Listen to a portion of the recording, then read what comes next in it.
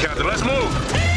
ABC Thursdays. Firefighters, we're family. Station 19 is back for its final and hottest season yet.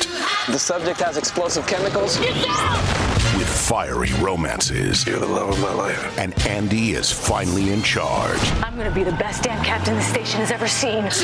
Station 19. All new Thursdays, 10/9 Central on ABC and stream on Hulu.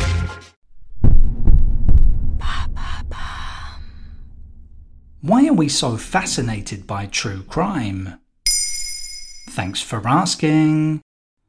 The 21st century has seen true crime stories surge in popularity, dominating bookshelves and TV schedules. Documentaries like Making a Murderer and podcasts like Serial, which investigate real-life crimes, have become smash hits, attracting millions of viewers and downloads. Over in the US, a 2022 YouGov poll revealed that half of Americans enjoy true crime content, with 1 in 3 consuming it weekly.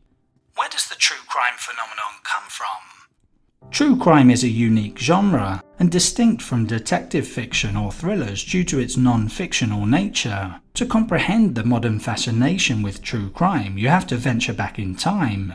The roots of the cultural phenomenon trace back to the early days of Penny Dreadful's crime novels and sensationalized crime reporting in the 19th century. As time progressed, the likes of Truman Capotte's In Cold Blood and the rise of investigative journalism paved the way for true crime to infiltrate mainstream media. To this day, true crime content follows a well-defined structure, often mirroring the framework established by the 1966 novel In Cold Blood. They start out with the end, which is the crime itself, feature highly distinctive, almost stereotypical characters, and incorporate dramatic setups. What is it about true crime that captivates so many people? The answer lies in the intricate dance between fear and curiosity that true crime evokes. The human psyche is wired to seek understanding and closure, and finds a peculiar satisfaction in unraveling the complexities of criminal minds. True crime provides a safe space to explore the darker facets of humanity from the comfort of our living rooms, offering a voyeuristic thrill without the immediate danger. What's more, the element of mystery and the pursuit of justice contribute to the genre's appeal. Viewers take on the role of armchair detective, piecing together clues and speculating on motives, adding an interactive dimension to the experience. Are there any dangers with true crime? You can't deny the allure that true crime holds, but it's important to acknowledge potential pitfalls too.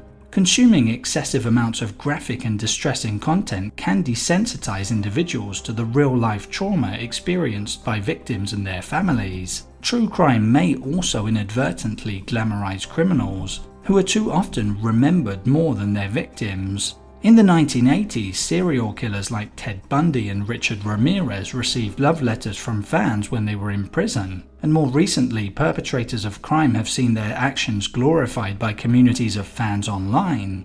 It's important to recognize that behind true crime narratives lie victims, families deeply impacted by grief, and that these stories aren't meant solely for entertainment. There you have it. Now you know why we're so fascinated by true crime.